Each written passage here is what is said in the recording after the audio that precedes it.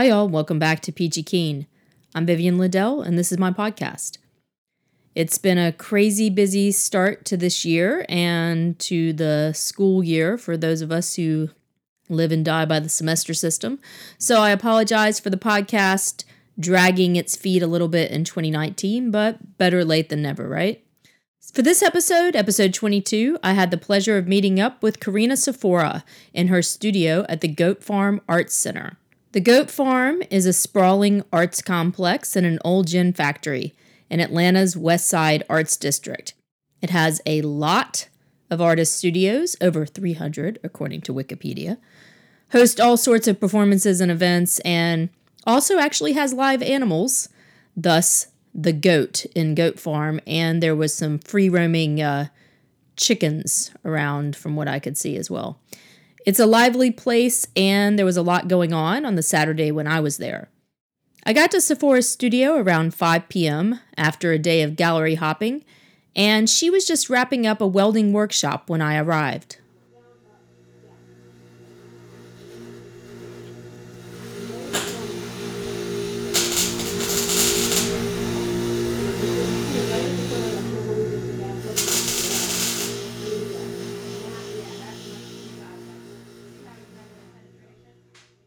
Safora calls herself an artist of metals and more.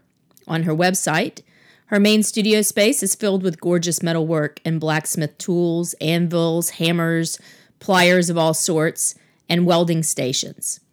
When I walked in, there was a faint, fiery smell, and she and her students were doing some work while some soothing music played in the background.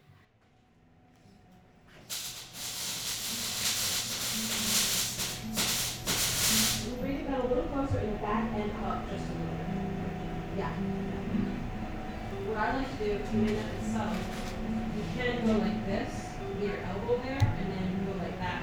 And that way, the crook of the left hand is... She has an office off to the side of this main space where we chatted, and if you continue walking through the office, there's another smaller space for her painting studio. Safora has won multiple awards for her work, which can be found on permanent display at the Martin Luther King National Historic Site and the Atlanta Botanical Gardens. She currently has a solo show of her work at Atlanta's Mason Fine Art called Between the Deep Blue Sea and the Universe, and she also curated a group exhibition of her fellow Goat Farm artists that is accompanying her work there at Mason. We had a great chat sitting in her office, which is lined with awards and articles on her practice. I started our conversation out by asking her about the gender dynamics in her line of work.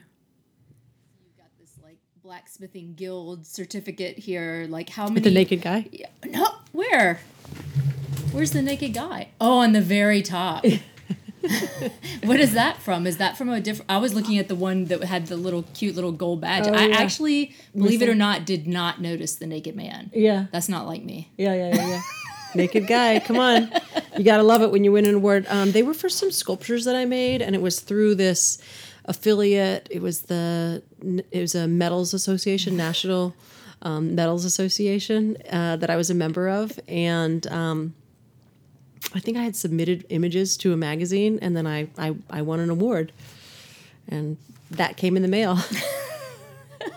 So historically, blacksmithing is, predominantly males. Yeah. And, when I opened my studio in 97, there was this study that was done, and they said there were approximately 50 women that had professional blacksmith/sculpture studios in the U.S. In the U.S. Mm-hmm. And how many blacksmiths are there?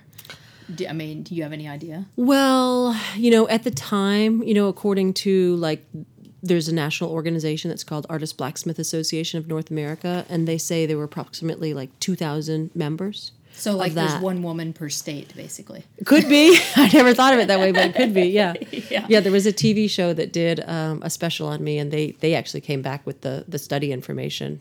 I knew it was a minority, but I didn't know exactly the statistics, right? But you have students that are seems like there was a majority male and female. Yeah, there was a good mixture. Yep. In here. So Yeah. do you think that's changing? Oh yeah, that was that was over 20 years ago, right? And so, yeah, things have definitely changed. And, and a lot of it has to do with people like teaching classes, right? There was my generation where there were a series of, I was so excited when I found one woman blacksmith that I could study with at the Penland School. Her name was Elizabeth Brem. Oh, cool. Yeah.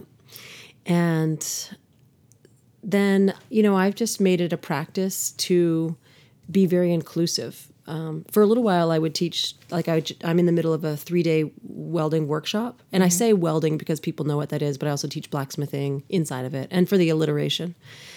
But for a little while, I would teach them and call them women's welding workshops. And I wanted to create an environment that, women felt comfortable to come and learn. Now, that being said, I teach a lot of classes and I'm perfectly happy teaching men as well. So recently I've opened it up to, I just call them welding workshops. And they are predominantly women that come and take the workshop. Interesting. But we usually do have a couple of men. Sometimes, so today you got to see 2 different slices, right? Last Wednesday I had, there's the train. Yeah. Last Wednesday I had a welding workshop. Where it's a 3-hour workshop and I teach people how to weld. We do gas welding and, which is oxygen and acetylene, and MIG welding. And that's how I was taught by my sculpture professor in undergraduate at Mass College of Art. So I teach a 1-evening workshop, and in that workshop there was a couple celebrating their 6-year or maybe 11-year anniversary. Although 6 year is actually steel, so oftentimes I'll have people come through and either buy a piece or, buy a class or something for a 6-year anniversary. So we had a couple, and then we had one other woman. So there were 2 women, and I think there were 4 guys in that class. And then this weekend, I'm teaching a 3-day workshop. It's like a retreat where people get to come with their own idea. And myself and an assistant, we essentially facilitate that happening. So inside this class, I have one woman, and she's the mother of a friend of mine who actually does blacksmithing. And she was on the show Forged in Fire, my friend. And her and her sisters got this as a gift for their mom because she's been saying she wants to learn how to weld. And she's like, I don't have the patience, So she's in the class. I have one student who's a 12-year-old, and her father contacted me a number of months ago, and he said that last year when school ended, all the kids said, they asked them, what do you want to do when you grow up? And kids were like, well, I want to be a scientist. Oh, I want to be an actor. Or I want to be a lawyer, or, whatever things I said. And she said, I want to be a welder. And she keeps talking about it. So evidently they bought her a welding machine for Christmas, right? They're going to bring it tomorrow so I can help them to, work with her. They're open to it, right? And I learned to weld when I was 5. Wow. Now, not as a profession or anything. It's just I followed my dad wherever he went. And my parents were from New York City. They moved through Macrobiotic Foods and Michio Kushi, they moved to Boston and they opened up a restaurant, macrobiotic restaurant, but they couldn't get the organic food, vegetables and whatnot. So they moved. It was always my dad's dream to live off the land. So they moved to New Hampshire and started a farm. And my dad, at one point, he had a little metal shop where he could build things. Of course, he has an education from Yale in theater and set design, but he used that as a building, right? To work with any building projects. So I learned about welding when I was about 5. So really, I just learned how to be comfortable in the environment. So you were born out on the land, not in New York. You were already in that. They were in that phase of life. When they had you. I've got a lot of New York in me. People are oftentimes like, "Are you from New York?" Yeah, I could. We have a lot of relatives, and I spent my life going back and forth from living in the countryside in New Hampshire, also in Maine, and then our family in New York, and then I went to college in Boston, Massachusetts College of Art. How was that? So you went for sculpture? I did a dual major with sculpture and metalsmithing. In high school, I always knew I wanted to be an artist all growing up. And in high school, I did painting and printmaking. My teachers would submit my work for these Boston Globe Scholastic Art Awards, and I won a number of awards just for my, 2-dimensional works. But I also learned how to do jewelry silversmithing. And I loved how I would make a drawing, I could bend the metal, and then soldering. And soldering was it came back to welding when I was a little kid, right? From 5 years old to teenager. I'd make things out of clay. I'd work with ceramics, and I'd get all into it, and I'd spend days making a pot and fire it and glaze it, and my cat would knock it off the shelf, or I'd drop it and it was shattered, and that wasn't fun. Mm-hmm. So I like the permanence of metal. Yeah. And so you went, it's interesting that you said your dad had this fine arts background, but then he was building, I think I read he built boats. Is that correct? Is that a... I oftentimes merge both of my fathers. So my parents separated when I was young. Oh, okay. So my dad had the fine arts background from Yale. Okay. My stepdad, he was a boat builder. Okay. His father, my step-grandfather, he was a sea captain for the Dutch royalty and was in the Royal Dutch Navy. Very interesting. Right? And so, but there were always people building things around me, whether it was at my dad's where he had the farm and would be building a log splitter, right? Mm-hmm. Or at my stepdad's. My stepdad and mom moved to Maine. Okay. They'd be building boats in the yard, right? And for a little over a decade, my artwork consisted, essentially of very nautical themed work. I used the boat as a vehicle for whatever message it was that I was conveying, mm-hmm. right? And a lot of the work had a very nautical theme. And when I say nautical, I use that as like symbolism for whatever storytelling that I chose. Some of the work was about family memory and personal history. Some of the work was a little more socio-political. Mm-hmm. Some for a period of time, I made a lot of work that had to do with reading stories about the refugee experience, for instance, mm-hmm. And what might that journey be. Right. Sometimes the work had to do with, a lot of the earlier work had to do with looking at the Vikings and mm-hmm. how they would send their dead to the next world spiritually, right, through this voyage across the water. What's that Jim Jarmusch film with Johnny Depp? He goes out in the boat mm-hmm, into mm-hmm. the next world. Mm-hmm. Which one is that? I can't remember the name. I'd have to get back to you. I love that film. I think I have a copy of it. But okay. I'm not great with names. Yeah. And what about your mom? Was she an artist, or? Yeah, my mom was actually, I would say, like a bead artist. Okay. I have some of her work here, and she was a bead artist and a poet and a writer, and an adventurer and backpacker and an artist with food. She was an amazing cook. Not like a chef, not a chef in a restaurant, but had studied so much, mostly through the macrobiotic. Mm-hmm. So her artistic endeavors, I would say the main one would be her writing, and then the other main one would be her beadwork. But then you could also look at her gardens. She was amazing flower gardens. They called her the Dahlia Queen. Uh-huh. Wow, sounds like you have a very creative family. Do you have any siblings? I do. I have 2 sisters, and I had 2 brothers. One of my brothers passed away. I would say he was the most creative. He went to. He also was in theater, and set design and lighting, and he was a lighting designer in New York City, and a woodworker and a musician. Wow. He was one that I was very close with, and he passed away unexpectedly due to heart failure about 3 going on 4 years ago, 3.5 years ago. Yeah. Yeah. And what about, so you were in Boston, mm-hmm.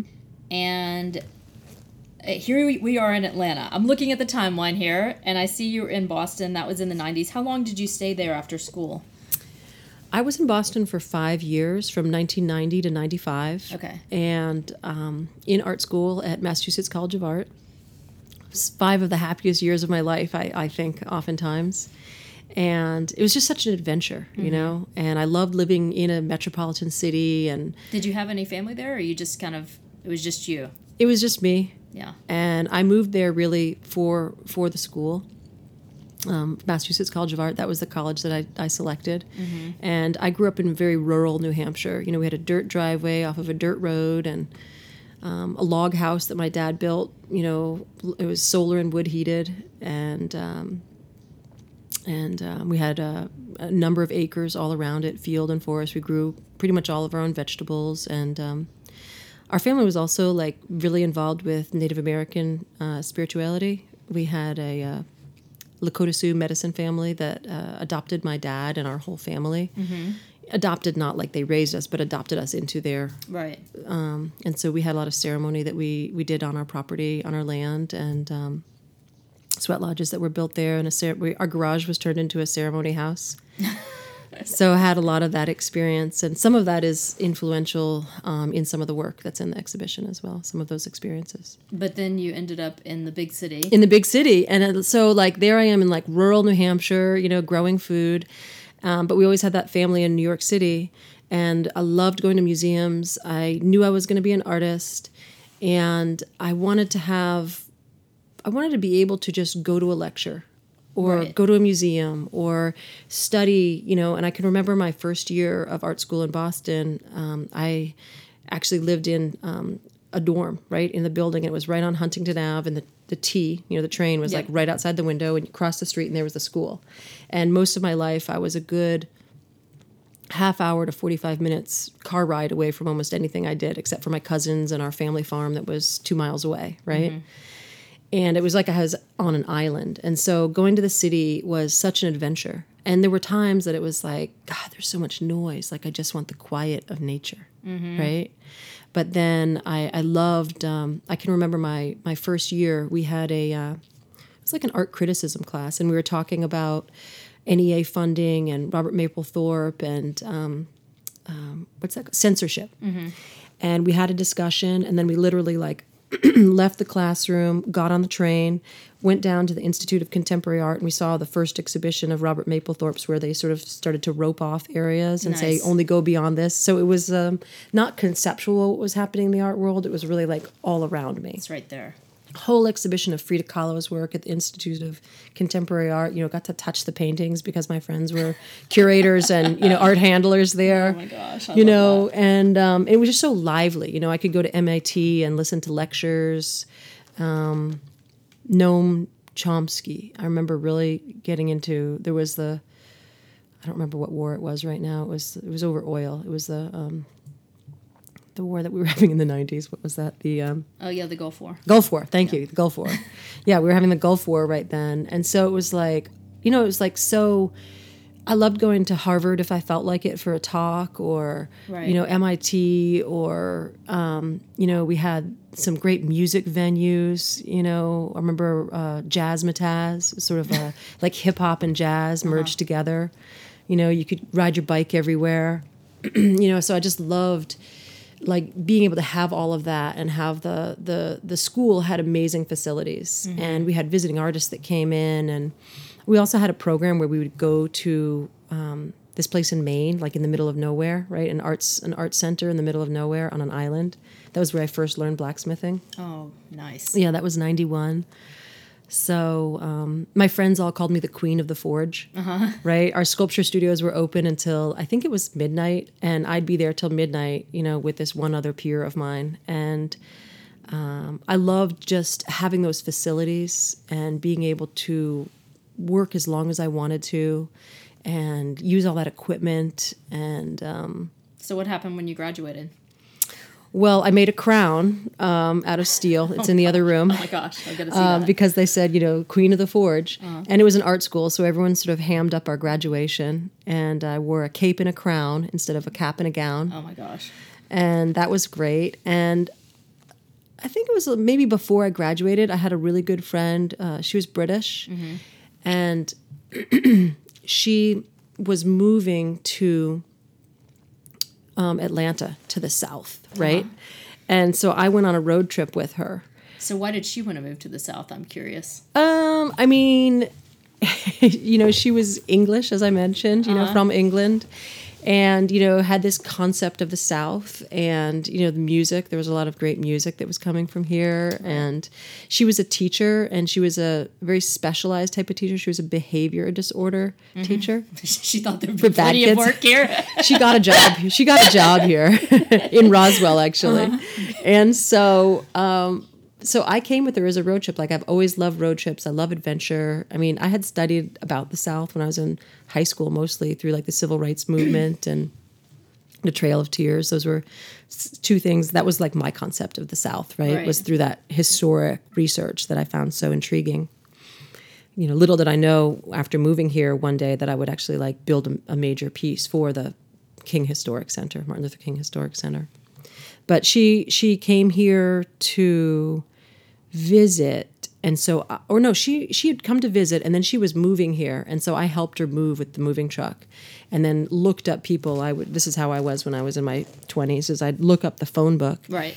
and I'd find people, because I was so into blacksmithing, right? And I was like, this is it, this is so amazing to take metal and heat it up and form it.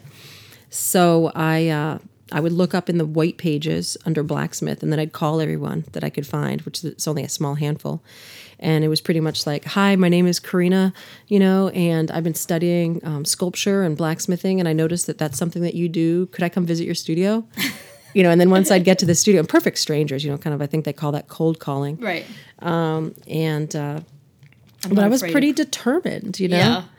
And I knew that when I got out of school, I wanted to work with people. My plan, really, back then in the mid '90s, was to move someplace, Georgia, right? Work with people for 2 years, doing my own journeyman apprenticeship program, and then I was going to move to the West Coast. Okay. Right. So I've been here a lot of years, more than 2.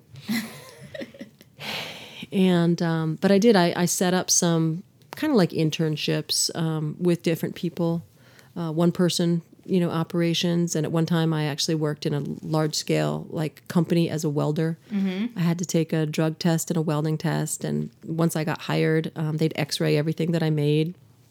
It wasn't art, X-ray it? They'd Why would x-ray, they X-ray they'd it? x-ray the welds because it was for high pressure situations. So it was a real, it was industry, working inside To of make industry. sure it was Precision and no air bubbles. Okay. So I did that, but again, I didn't want to do this as a job. I wanted to do it as a training, and I knew I wanted to build large sculptures, and I wanted to learn how do they do it in industry? Not like that would be my life career, but because I was in an art that had an art form that has an industrial aspect to it, I wanted to have that as a tool in my tool belt. Right. So you knew if you encountered one of those welders. Yeah. You Or I'd know if I was welding something and building something that it really Right. was gonna, not fall apart, right? Right. And I learned in school how to weld properly, and that's the same techniques when I teach welding classes of my own. And in that company, actually, I was the first and only woman that was ever hired as a welder. There were a little over 200 employees, and had been open about 15 years at that time. Did you? I'm sure you encountered a lot of sexism on the job. When was that? That was That was 96, around 96. Yeah. Yeah, Just I mean, working with all men all the time. yeah, I mean, growing up, I was always, I think the term people use is tomboy. Yeah, You know what I mean? That was me too. I got that. Yeah, Yeah. yeah. So, I mean, I have a very feminine side, especially when I was younger. I think I really, I still have my welding helmet, and I would put these skull stickers on it, because I feel like I thought that made me look a little tougher. Yeah. Right? Well, punk rock. But yeah, I mean, it was definitely an experience. They told me that wearing a tank top wasn't OSHA approved, and that it was like a distraction to the other workers because it was hot in the summer. So I'd wear a welding shirt with just a tank top underneath it. So, but I've kind of always had this belief about who I am and what I do that was really cultivated by my family, which was Karina, you can do whatever you want as long as you set your mind to it. Right.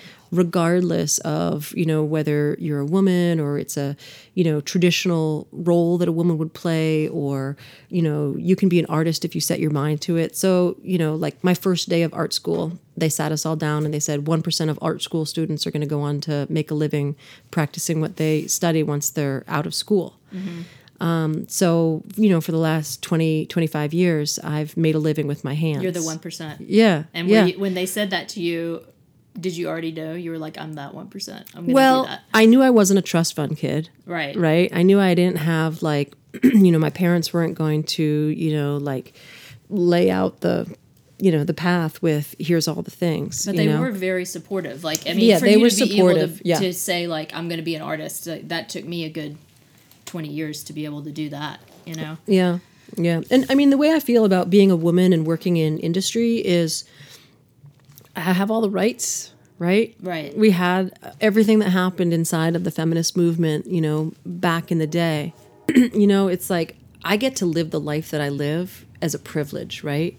Because of the people who fought to have women's rights. And so I've got those rights. I can vote, I can drive a car, I can do all the things, right? Right. And if I choose to work in industry, I can work in industry. And so I have that. And it's not something like I'm angry about and I feel like I have to prove a point about. And I have it that it's my right. Mm-hmm. Like, it's my right to be able to, have all the heavy duty equipment that I have and create whatever it is that I want to create. But it doesn't bother you to, I mean, like, just the talk, Well, no. I mean, bother me versus, like, do I have the right? Like, Right. like the basis is I have the right to do it, right? Right. I have the right to be, an awesome sculptor. And I've always wanted to be thought of as, like, an awesome sculptor or an amazing sculptor or a great artist, more so than she's a great artist that's a woman. No, you don't want that. Right? Because, and and at the same time, like, I totally get I'm a woman and I can do some really great work, right? And I really like to support other women in being able to, exercise that right. Right. Now, that being said, I've had plenty of experiences inside of industry, whether it was like that welding shop I worked at or, one time I built this piece and it was 3,000 pounds.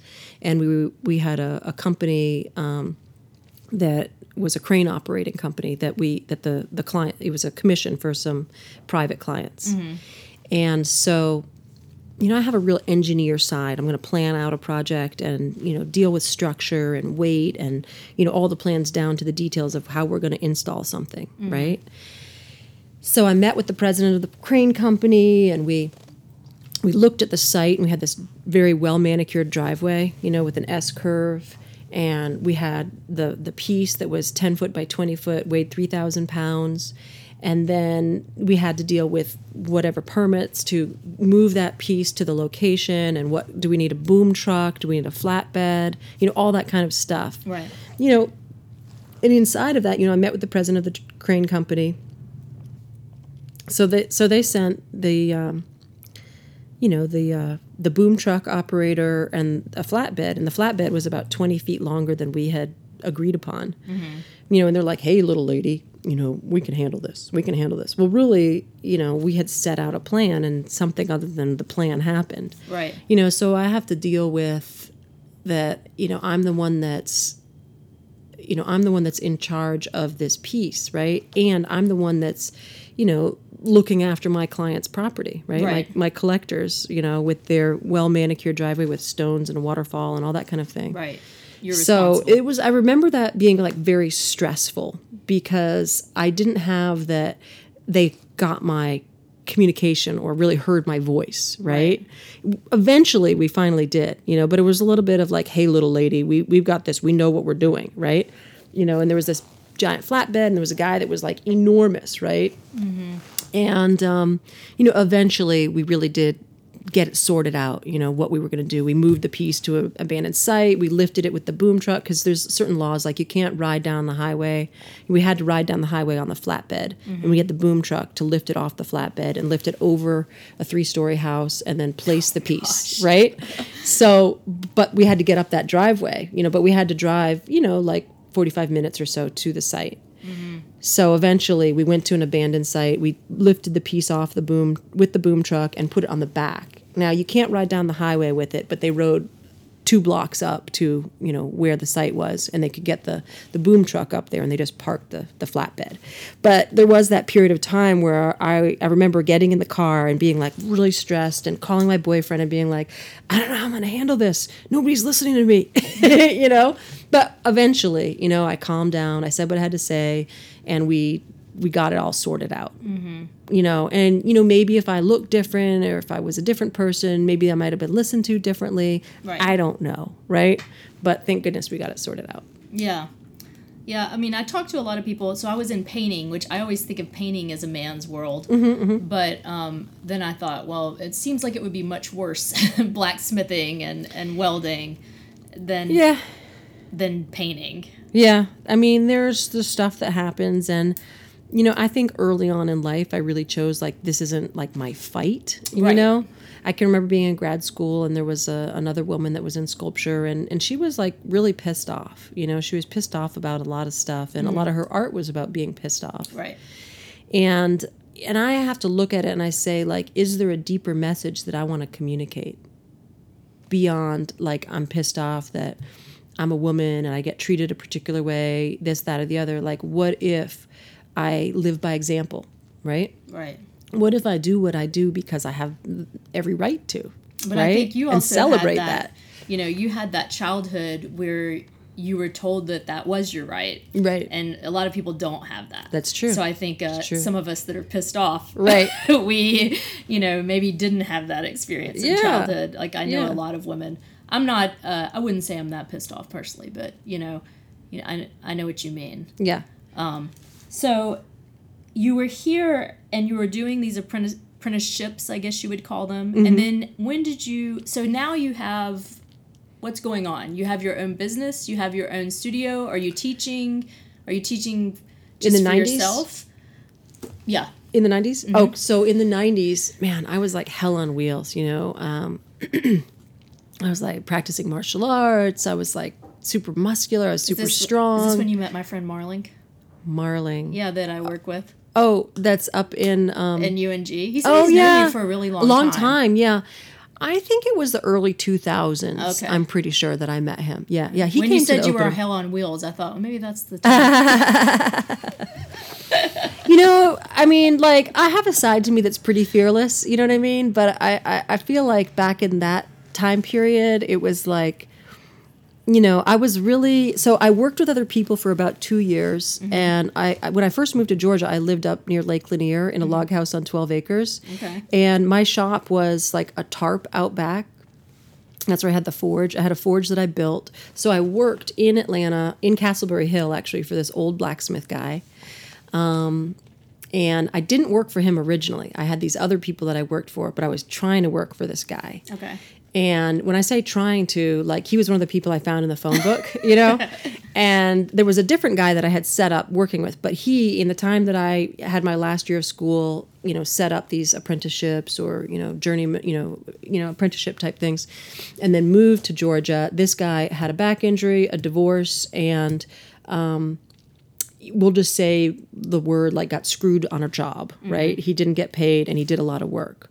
And he decided to get out of the trade, get out of this. And I wanted to learn the old school blacksmithing stuff, right? Like, I knew I wanted to create contemporary art, but I wanted to have that language of the old, like, ancient ways of working with metal, if that Right. makes any sense. I knew I always wanted to create contemporary sculpture, that was about now, but I wanted to have that language under my belt.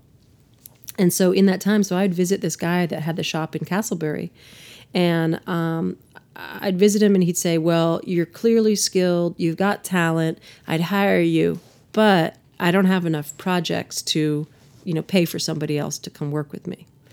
But I heard that he would if. I didn't hear any of the rest of it. And he said, come back next week. Maybe I'll have some more work. So, the guy that I wanted to work with, he had gone out of business. I worked with this shop right in Midtown. I don't know if you knew the Rio Mall. It's not here anymore, but it's, I'm trying to think of the landmarks. A lot of them have gotten like knocked down. There was the Wachovia building. It was all marble. The Abbey. There's a church there that turned into a nightclub called the Abbey, but it was like on 10th and Piedmont around there. Okay. So I worked in this old warehouse with this Italian designer, and I was their blacksmith, and I'd make all the handles, basically, right? And they had, it was really not such a great setup. I didn't love being there, but I liked the people I worked with, and I lived out, 45 minutes away, and I had a 1979 F-150 pickup truck that I could change out parts in, and it had this big forged steel scorpion on the hood. Remember the skulls and I had to look tough. So that was like kind of, and I worked for a couple different people, but I really wanted to work for this old blacksmith guy in Castleberry. And he said, I'd hire you if I had this extra work. So come back next week. So I'd go back every week and I'd say, hi, I'm back. Do you have some work for me yet? And he says I'm kind of persistent pretty much. And he said that, well, why don't you come back next week and we'll have some work for you? And he said he didn't think that I would ever go away. He thought he was better off just getting some more work and hiring me to come work with him because I clearly wasn't going away, right? Right. Because I heard a no in there somewhere, but mostly I said, you're talented, you've got great skills, I'd love to teach you, you'd be helpful in the shop. If Right. I didn't hear the no. Right. So I try not to be annoying with that persistence, but maybe it's annoying sometimes, but maybe it works out. Yeah. So I worked there, and while working at that shop, I built some of my own equipment. He would have me work with him, but then on the stuff that he was doing, I'd have to sign his name, on the things that I was doing, which bothered me. But he'd let me use his shop afterwards. So I built a forge, a coal forge for my shop. I built this little tool that I still have in the shop. There's a little foot pedal. And then I started getting commissions from people. And that was exciting because I could make more money and I could learn how to do things. He'd give me a little, pointers, but I could work after hours for a few hours before I went back home. And so I started to have some collectors around this time. And, and that was good. And I remember I had this one collector who became a benefactor for me. And she would say, Karina, I met her. Let's back up. When I was at that Italian designer, place, she came looking for this guy that had taken a deposit on a project to do for her and then gone off to Mexico and never come back. Mm-hmm. And so they said, well, maybe Karina might want to do that project. So she introduced me. They introduced me. Gladney Cooper was her name. She's out in Mountain Park. So Gladney hired me to make one piece for her home, and I was into making things that were sculptural, but they still had a function. Right. I saw that was a good path in terms of that 1% making a living. I was like, if I can make something that someone kind of needs, you know what I mean, then that'll work, right? And still cultivating, my own sculpture along the way. But I thought that's a way that I can support, all those tools and equipment out there, hundreds of thousands of dollars, right? Right. So I thought if I can make some work that people really need, right, and they're going to, like the law of supply and demand, then I can help support a studio and then keep cultivating my work, right, my own work that comes from me. And so Gladney would have me make one piece, and then she'd have me make another piece. And around this time when I was working in Castleberry, I remember I built one piece, and then she said, I've got this beautiful stained glass door. Could you build me a door that goes with that? Right? That's very sculptural, but works with this stained glass, and it's this beautiful, sunburst kind of Art Deco looking, all these circles. And so I made the piece for her. And my way of being was someone would say, can you do this? And I'd say, sure. And then I'd figure out how I was going to do it. Right. So I'm building this door. And I said, listen, Gladney, I went to fit up the frame and then build everything inside of that.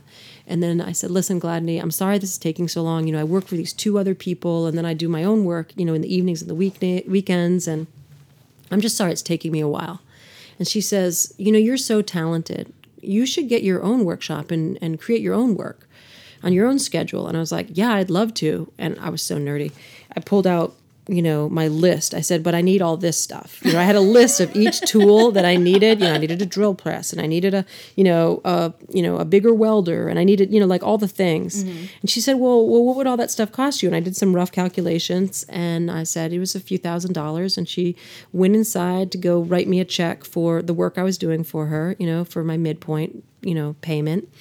And then she gave me this other check for a few $1,000s, and she said, listen, quit working for those other people. Get your own place set up. You're too talented to be doing other people's work. And I was like, okay. She said, this is a no interest loan. You pay me back when you can. Amazing. So I was like, hey, benefactor, right? Yeah. So that went on for a little while. Did you pay her back? Oh, yeah. And it was great. I remember feeling so proud. I sat there with my bookkeeper because and it wasn't that year or anything. It was a couple years later, but right. I had moved into the city. I had a little workshop, and then I moved to this big industrial workshop on Bishop Street. In the west side. I had a little workshop on Bishop Street, 2-bay garage. And in that one, actually, like someone broke in and they stole everything I had. Right? But I noticed every bad thing that happened, something great would happen out of that. Mm-hmm. But, to get back to Gladney for a minute before I talk about that workshop, I had moved to this next workshop at the Metropolitan. They used to call it something else. Candler Candler. It was like storage space and industrial. But, and at that time, Radcliffe Bailey was one of my neighbors. Daniel Roney was there. There's some really great artists. And there were guys that refurbished Mack trucks. You know what I mean? We were all just side by side, But I remember, sitting down with my bookkeeper, and I was like, you know what? I have this lady that gave me this loan years ago. I was like, I've got all this extra money right now because I've got these big commissions, big projects happening. I want to pay her back. And I remember inviting her to come over, and it was really great just to give her a check and be like, thank you for doing that. You got me going, It was almost like someone believed in me. It was the cash, right? But it was like, someone believes me, like, I'm just going to take a risk, Like, that meant a lot. Yeah, that's amazing. But so when did you end up going back to get your MFA at Georgia State? It was 6 years after undergrad. So I completed my undergrad in Boston in 95. I moved to Atlanta between 95 and 96. And then and then I worked with other people for 2 years. 97, I stopped working for other people, timeline, right? And opened up my own studio. I'd worked with 6 other people throughout that time, never longer than 6 months. I set up a little program for myself. And and then I was kind of going through like a little bit of, I'll just say like a funky time. Like I was engaged to get married, and I was realizing it really wasn't a good match. And a girlfriend of mine said, listen, I'm going to this iron pour at Georgia State. You want to come? And we'd had bronze pours where I was in undergrad, but I'd never actually been to an iron pour. So we went, and I was like, wow, this is cool. All these people working together. And at this point, I had multiple studio assistants. I'd had office assistants, other people that worked, for me or with me. But I kind of missed that energy of working side by side with people and that creative energy. And I was going through a lot of life changes, right? I was like kind of contemplating breaking off this engagement and, like maybe life's looking a little different. And I'd had success, financially, but I wanted to get back into that space of like kind of creating just from my, like my heart and soul, right? I got real busy with the commissions. Now you can say that's great because I had that goal of being able to make a living, with my hands, paid back the benefactor. And, but I wanted to create work in another way. I wanted to create work that was more conceptual. I wanted to be creating work that told a story, right? I wanted to have one idea and then create another piece that had an idea that linked to that idea. I wanted to be in that space. So I went down for that iron pour, and I guess that was 2001, December 2001. It must have been December 2001. And I just loved the energy that was there, and I liked being with people. And they said, oh, well, you can come back to do so-and-so. They invited me to come back and do something. I don't remember what. Come back for another iron pour.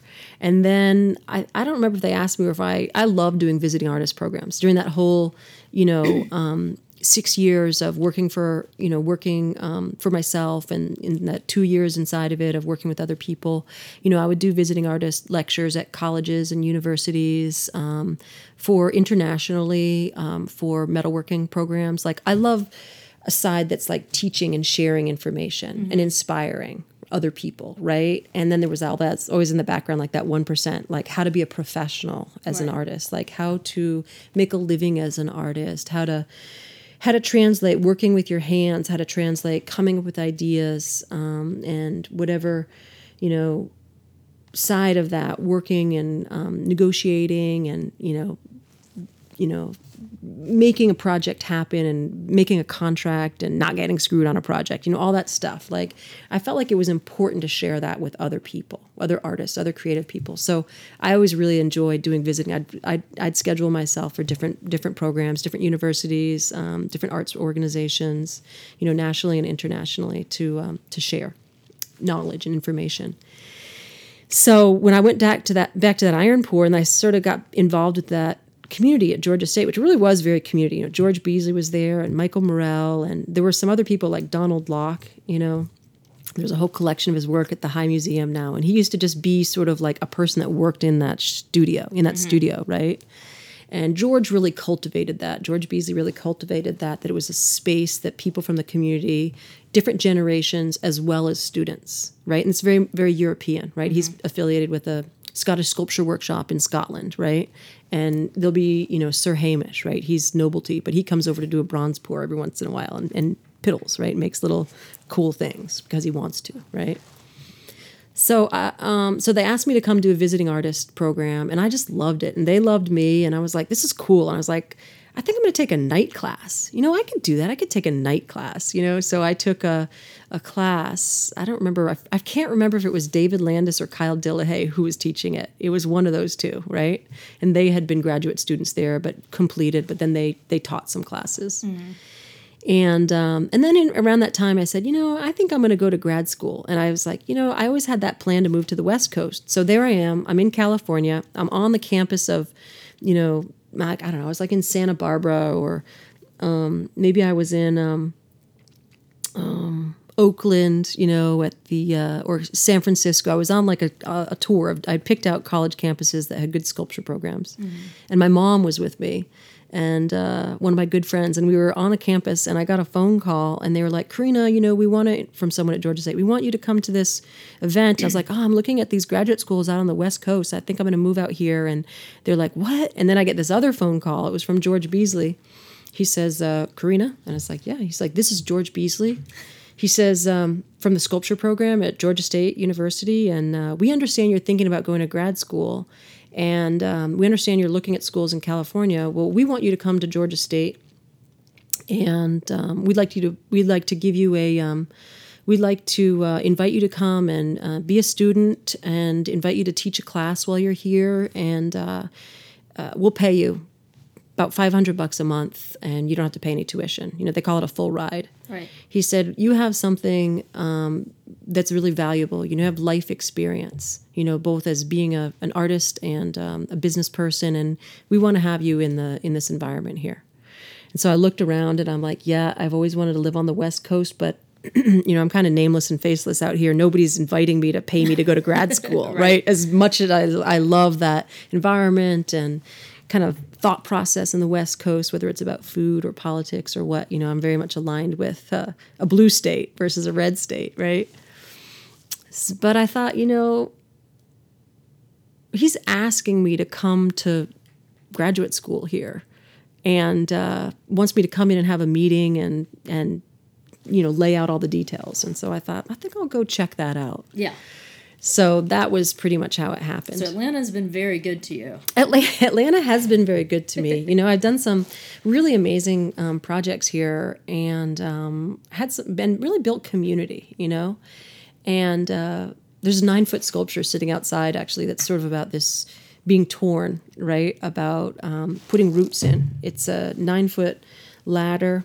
I work with ladders a lot in my work, and the meanings oftentimes shift, right? Depending on what's happening in life. And George, actually, right before I went to grad school, I had I'd applied to have a solo show at iDrum when it was in the Silver Ceiling space downtown. And I'd been to a few art shows there, and they reminded me of the real cool art shows I'd go to in Boston, in the South End, in lofts, and and I really was like, yeah, this is cool. They've got bands, and the ceiling's leaking, beer. And I was like, I could have a show here. And I was like, I'm ready to have a solo show. So I got accepted for the solo show. And I remember they met with me, Bill Spence, he was on the board. And he said, Karina, we've got good news and we've got some other news. And I was like, all right, Bill, give it to me. Give me all the news. He says, well, we've moved iDrum. Well, first of all, you got accepted to have a solo show. The board unanimously, wants to show your work, and we're excited to see what you create for your show here. He says, the other news is we've moved locations. And it was about 6 times as big. And he took me on a tour, and I just remember this giant, big, vast space. And I was like, yeah, I'm going to have a solo show here. And so he said, now you could, if you want, do a duo show. So I had a real best friend, real dear friend of mine who people, both of our ex-boyfriends had introduced us because they were like, you girls are so similar. We both worked in industry. We're women. She was more in cast iron, and I was more in, forged steel, welded steel, mixed metals. And so we created a friendship, right? Julie Ann Ward. So she was a artist in residence at Sloss in Birmingham. And so we created having a duo show together. That's cool. Yeah. So since then, you've stayed in Atlanta. You graduated with your MFA. You're having solo shows now. You've moved into the real fine art arena. And what is your deal now? You still have your own business. Yep. You clearly have students, but you're not affiliated with the school at all. I do have some. I almost always maintained I will just call it like an adjunct affiliation with the university. I mean, there's been a couple gaps where With I Georgia haven't. State. No, different not with ones. different ones. Different Okay. ones. I've been on the South Georgia tour. Oh, okay. But and there's been gaps where I haven't had a university affiliation. But let's see. Well, back up. Like when I graduated, I had my thesis committee. When I was forming my thesis committee at Georgia State, the professor said, you've been out of school, you've had life experience, get somebody on your committee that's not, a professor. And so I asked Annette Cohn-Skelton at first, and she was a little bit busy, but she said she would have loved to. She'd given me a Best in Show award on one of my sculptures. And so then I thought, well, I always have these interesting conversations with Jerry Cullum. Why don't I ask him? So he was on my thesis committee. Oh, wow. So that was pretty I cool. bet that was pretty interesting. It was interesting because it brought another flavor, right? That wasn't but it wasn't from like only the education. Right. And, sculptor. I also had a video. I was doing video when I was in grad school. So I had my video teacher, Nancy Floyd. And so I had my thesis show at a gallery. Ironically, actually, when Mason Fine Art was Mason Muir, I had my thesis show there. And there's a lot of installation and video and large-scale sculptures. I actually built a wall. It was reviewed by like 3 newspapers. Kathy Fox, Jerry Cullum also wrote a piece about it, and somebody else for the Creative Loafing. So it was in the AJC, the Creative Loafing, and I forget some other publication. But at any rate, so we did that. And then I was out of school, and I got hired at UGA, actually in Athens. So I remember being in my final meeting, and they said to me, because I was really kind of excited to be a professor. And, back in the day, it was like, get your MFA, you can be a professor, right? Right. But it was getting more and more competitive. So I got invited to apply to be sabbatical replacement at UGA. And I remember going for my final interview, I had to do all the submitting and all that kind of thing. And I went to my final interview, and they were like, well, wait, you haven't graduated yet? And they were like signing the paperwork. They're like, you better graduate. You know what I mean? So, that was a lot of fun. I mean, it was a lot of commuting, driving back and forth to Athens. But I really loved it, and I do have that side of me that's, I always keep a studio practice, and I enjoy being able to pass on some information or inspire or intrigue or, poke at the next generation. So let's talk a second. We should wrap it up here Yeah, so we can get to the show. this opening. So let's talk about the show that you have up at Mason. And they're Mason. What is it called now? Mason Fine Art. Mason. It's like a really long name. I was just over there today. Yeah. Mason something Fine Art and Event Space. Maybe. So I checked out the show. I read your Jerry Cullum. Your friend Jerry Cullum has also written a review of it. I read his review, and then you were also in Atlanta Magazine. So I got a little bit of background already. That is about your mother's death. Yeah. That's the main theme of the show. Did you guys see Kristen Mitchell's show? Yeah. Yeah. Parent, speaking of Parent death. Deceased parents, yeah. Yes. Yeah. Yeah, it was great. I was talking to Kirsten a little while ago. Yeah. We actually had her and a couple other friends, we had dinner at New Year's, and she said, it's like something about being selfish, about dealing with her father's death, right? And for me, it's like there's an aspect that's about my own personal journey, right? And my relationship with my mom, like since her passing. And then there's an aspect of the exhibition that my intention is really to have this space where there's access for other people. So it's about cancer. The cancer cells are evident in the pieces. In a couple of the pieces, yes. Yeah. So initially, really in the space. So I worked on that work over the course of a year, right? Only 1 year? 1 year, yeah. That's pretty impressive. There were some pieces I edited out. That's a huge space. Yeah. Yeah. Oh, I should show you the model I made of the space before we complete our conversation. Okay. Yeah. So there were a lot of conversations that I had with Mark in order to secure that space and, dates and, all that kind of stuff. And he'd been asking me to have an exhibition for a little while, and we'd been in conversation. He really wanted me to show this work that I've been doing with gun transformations, which I'll be showing a little later this spring. And at one point, we looked at me exhibiting that work alongside this work. And although both bodies of work have to do with transformation and we'll just say transcendence, it really wasn't a fit, visually and conceptually to show that body of work with this body of work. No. Right? So the gun transformation, just so people know, you're like taking a gun that already exists and then modifying, adding to it. Right? Taking it apart and recreating into something new. Mm-hmm. Right? And so this body of work, in that statement, it really does talk about, and in the work with Jerry and in the article in Atlanta Magazine, and by the way, that article from Jerry came out before the show came out. Mm. So it was sort of a preview more than a review, right? Mm-hmm. And so my mother had cancer for about 5-6 years, right? And right before she got cancer, we did a lot of personal work and completely recreated our relationship with each other. Mm. My dad raised me, my mom didn't. And growing up, it was always one of those relationships that was I wanted to have, but didn't know how to have. And through a series of my own personal work that I did, right, I got how to have a new conversation with her about who we were for each other. So we were maybe 6 months before she got diagnosed with cancer. We had pretty much recreated our relationship with each other. A lot of forgiveness, a lot of letting things go, and having fun and creating a friendship, right? So there was that transformation that we had. And we had this intensely close relationship once we had laid that ground where anything could be said, right? And so I remember when she called me up and she said, "You know what? I just got back from the doctors and I figured out why." I was in an airport in Denver on my way to do a lecture, visiting artist lecture in Wyoming for a new sculpture program there.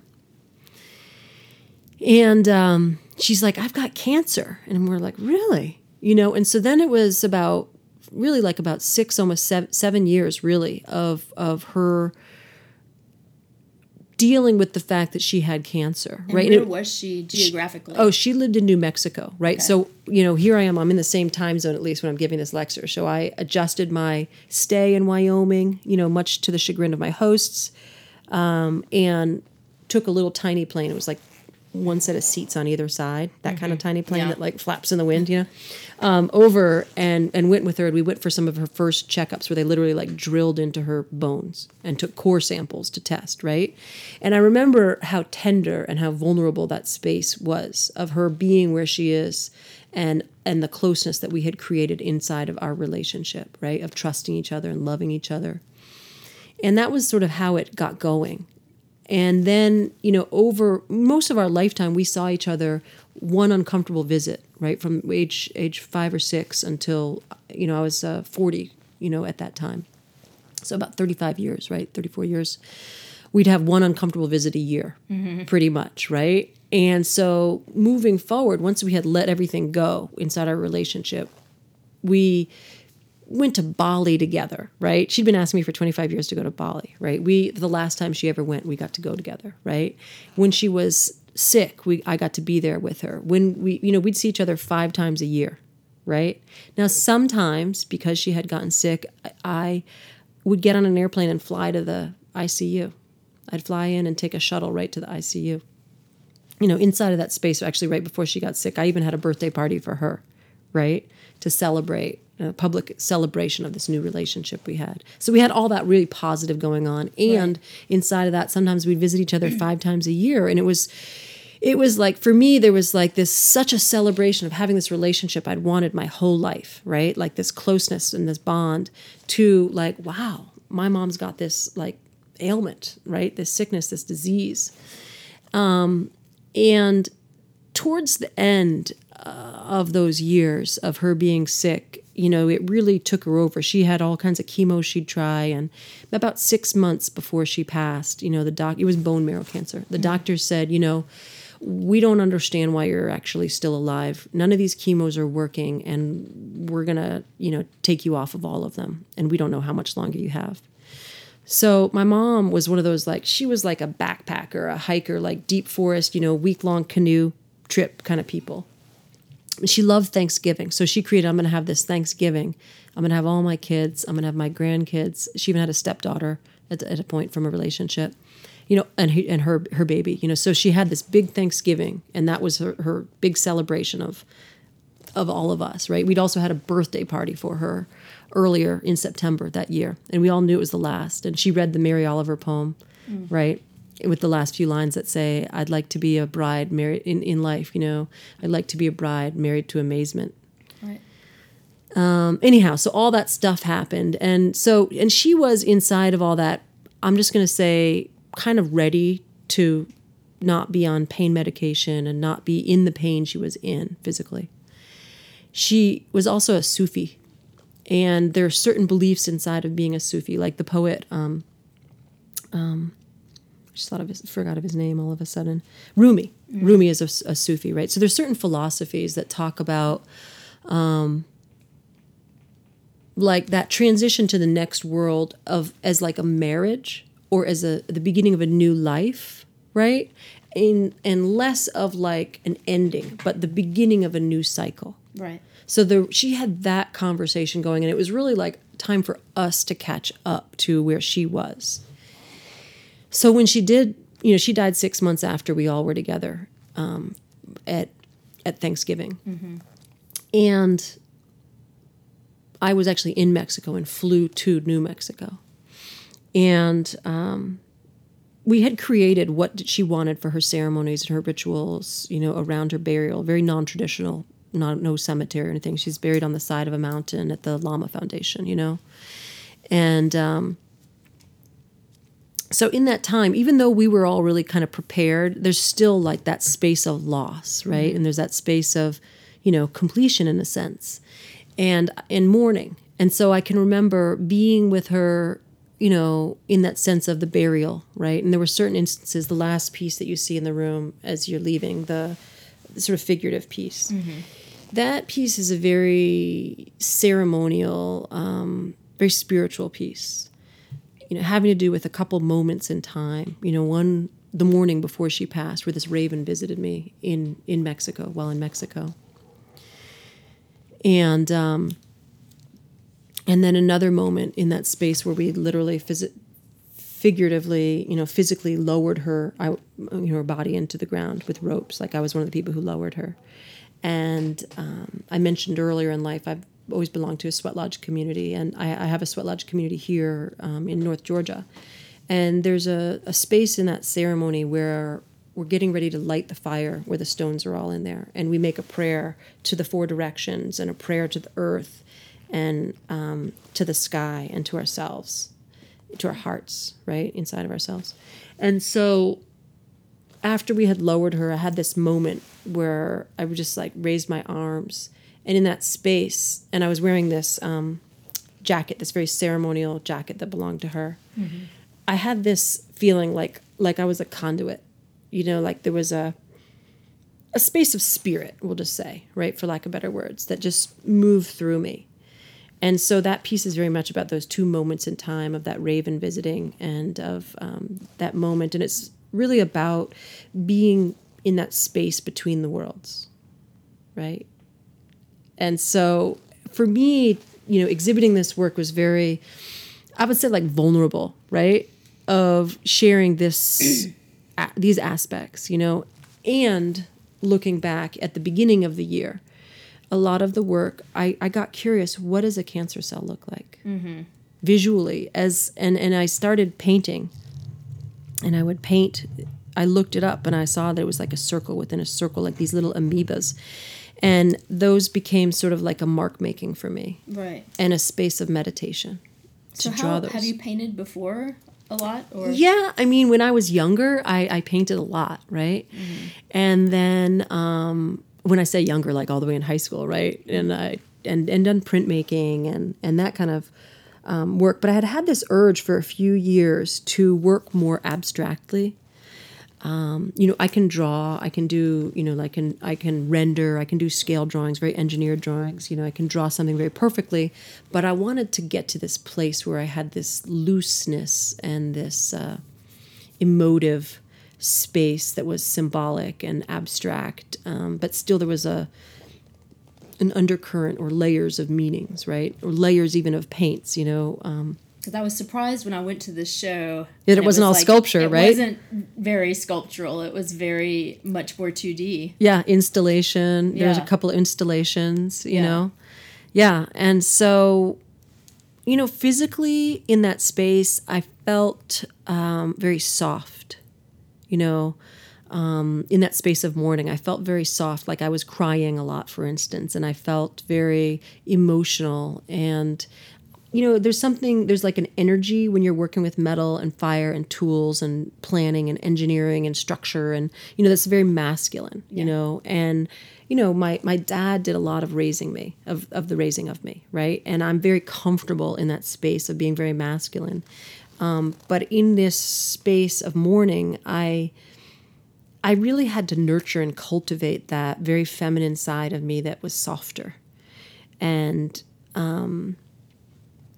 so painting was something that I just started doing, and I started doing these paintings, and my mom writing was something, and she'd lead these writing groups. So I had this basket that had all these words, and she would have people pick the words, and write from them.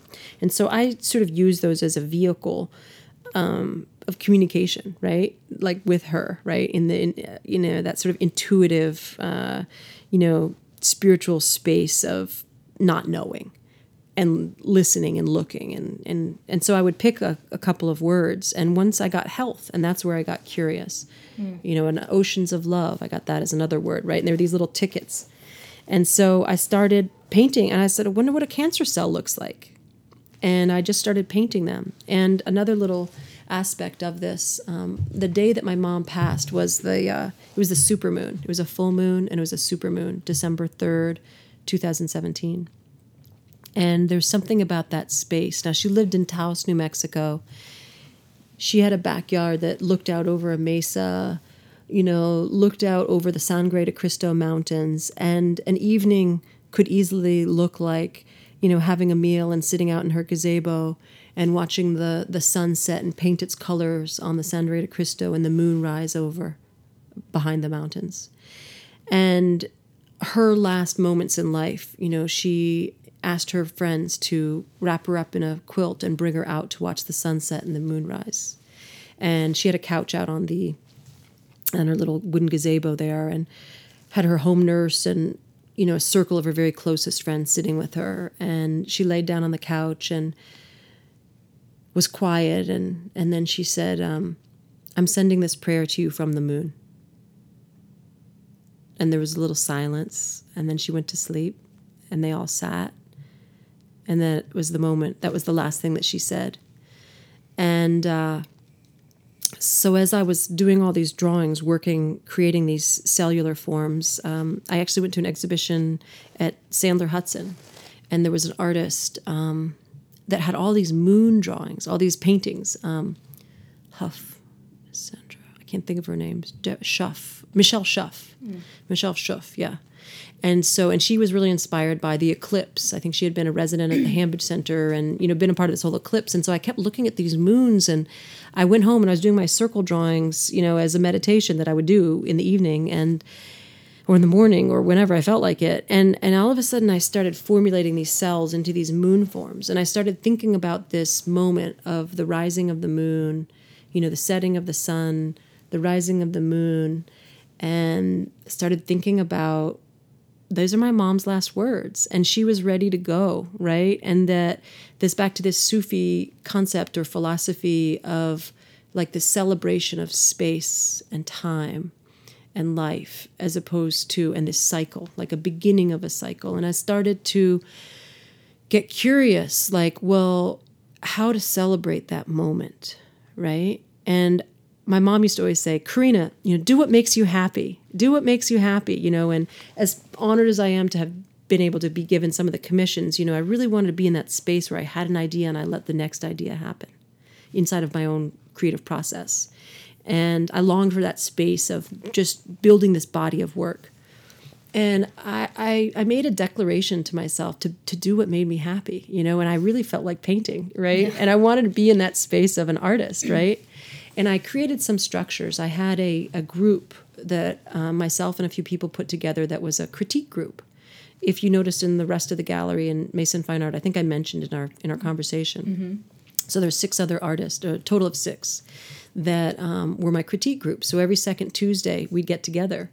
And, I was doing all these paintings, these little circular cellular drawings and lunar drawings. And one day, my critique group said, Karina, you've got to murder the lovelies. Oh, I hated hearing that, right? I was like frozen. I was like, I don't know what to do. I'm trying to paint. I'm trying to make work that people can relate to, right? Mm-hmm. That there's an access, there's an avenue for anyone to go into and be in that space of meditation, bring their own life to it, right? Like, I don't want, like, on my thesis committee, I remember them saying to me one day, Karina, what's so important about your story? What about other people's story, right? And I've taken that to heart in my work. Like, yes, I'm going to deal with my own stuff, right? Back to you mentioned about Kirsten or a parent's death. And so it's always been my goal as I create this work to have my process, right?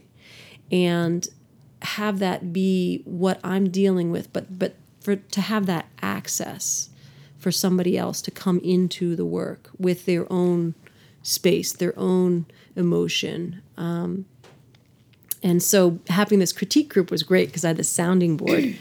But after they said, you've got to murder the lovelies, I went home. I didn't make any work for a little bit because I didn't know what to do.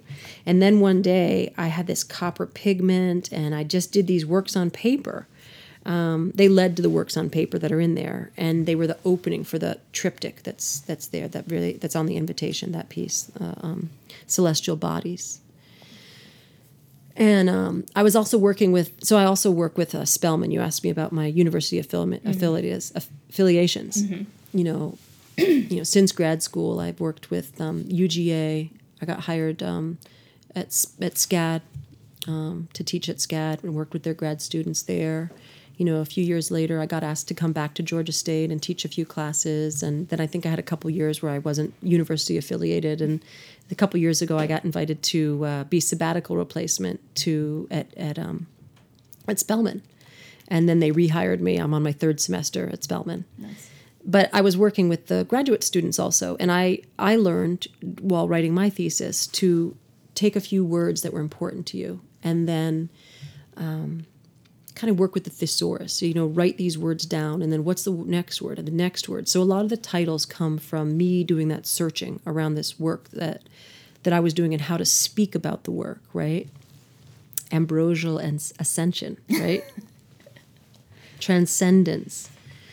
So how to talk about the work and how to create the work in such a way, and one of my goals, something that happened was I shifted my studio practice. I would go out and look at art, and maybe 10 o'clock I'd head back to my studio and dive into the work. I call the work, the process of the work, midnight dreaming. Mm. And while I was at the Hambidge Center, there's an artist that I love listening to while I'm working. She's named Meklit. Mm-hmm. She plays this Ethio jazz is the type of art. And there was this song that kept coming up. I had sort of limited work songs I had downloaded from like my Pandora or whatever, but somehow this Meklit would always come up, and there was this midnight dreaming song. And so I started thinking of the work in that sense because there's this sort of timeless space of meditation, and the Dalai Lama speaks about flow, right? And it could be like a scientist creating experiments, and you think you're going to work for a couple hours, and all of a sudden it's 5 hours later, but you don't realize till you look at the clock, right? Because you're in that flow. And as a painter, right, or as a sculptor or a writer, sometimes you get in that space of flow. And, according to the holiness, the Dalai Lama, he considers that one of the highest forms of meditation. So many of these pieces of work are very meditative in that sense. And, my studio is at the goat farm. And you can work very late, but then all of a sudden, 4:30 in the morning, the roosters start crowing and you realize it's actually early. So I call that process midnight dreaming, of being in that flow, right? That meditative state. Well, thanks so much for sharing with me and for having me into your studio. I know you had a crazy, busy, long day, so I really appreciate it. Yes, yeah, and thank you for inviting me to have this conversation. I'm really pleased to be able to be in dialogue with you and share about this work. Thanks. That was a fun chat. Thanks again to Karina Sephora for having me in her studio to talk shop. We actually ended up hanging out into the evening, meeting up with some folks at an opening at Hathaway Gallery in their new space. Love hanging with the Atlanta arts community. So much fun and some really interesting work happening. Y'all can still go check out the results of Karina Sephora's Midnight Dreaming at Mason Fine Art, her show Between the Deep Blue Sea and the Universe, along with the exhibition that she curated of artists from the Goat Farm, is up until February 16th. She will also be giving an artist talk this Saturday, February 9th, at Mason Fine Art from noon to 1:30, so y'all should definitely go and check that out. You can find images and links related to today's episode, along with a summary and excerpt on the Peachy Keen page of my website at vivianliddell.com. If you'd like to support the podcast, please consider leaving a review on iTunes or donating to our Patreon page. Again, the link is on the Peachy Keen page of vivianliddell.com. Thanks so much for listening. I'm headed to Chattanooga soon to hang an exhibition at Versa Gallery, so I'm hoping to get some Tennessee artists on board for an upcoming episode, maybe the next one, maybe the one after that. Just flying by the seat of my pants here. So Chattanooga folks, get ready. Until then, I hope you guys are all hanging in there and that your days are peachy keen.